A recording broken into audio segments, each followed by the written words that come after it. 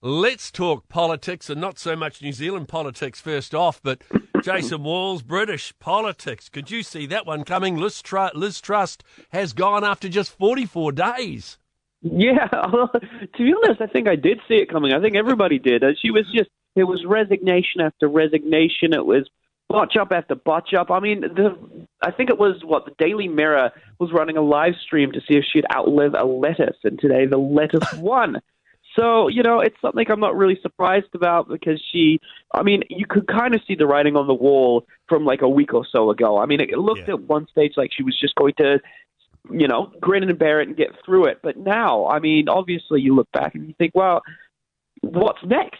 Who's it going to be? Is it going to be Boris Johnson again? But whatever happens, like the Tories over there have basically destroyed their own reputation through this. I mean, in New Zealand, if we had anything to this scale, the party's polls would be down for years and years and years. So it'll be interesting to see how the Tories actually recover from this, if they do.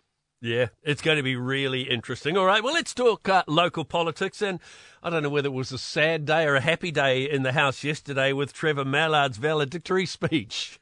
No, well, it depends who you ask, really. I think there are a lot of people from the Labour side that say it's probably a sad day. I mean, he is known for things like making Parliament more child-friendly, and he has been in Parliament for 35 years, so that's a lot of service to the New Zealand public sector. And so I think that's one way that he will be remembered. But in his speech, there was practically no national MPs or ACT MPs in the House. Everybody just kind of snubbed it, and that's because they never really cared for Trevor Mallard. In fact, they called for his resignation a number of times. You'll remember, of course, the scandals that he's been involved with. He falsely accused a parliamentary staffer of rape and had to pay hundreds of thousands of dollars worth of legal bills to apologize and essentially, go through the lawyer's process for that one. So he will go down in history as probably New Zealand's most controversial speaker, somebody that made headlines a few too many times than he probably should have. And it's interesting to put him into perspective with the new speaker at the moment, Adrian Ruarafi, because Adrian can let an entire question time run, and I'll forget he's there because he never really interjects. But Trevor Mallard was interjecting and stopping people and making people withdraw and apologize all the time. So a bit of a stark contrast there. And he gets a wonderful golden handshake, a farewell present, doesn't he? I mean, as the ambassador to Ireland with a large salary, free accommodation, the full works burger. Oh, well, you'd struggle to find a better place to work other than the New Zealand embassy outside of New Zealand. I mean, it's not like he's going to the Sudanese embassy or the Iranian embassy where it's you've got to do quite a lot of work and the quality of life isn't that great. I mean, I'm sure he'll be doing the things that ambassadors do, but yeah, I mean, if you were to give me an ambassadorship, I think Ireland would be my top pick too. Wouldn't it be great, the Guinness factory just down the road? Let's touch on Damien O'Connor's response yesterday to the farmers' protest around the country.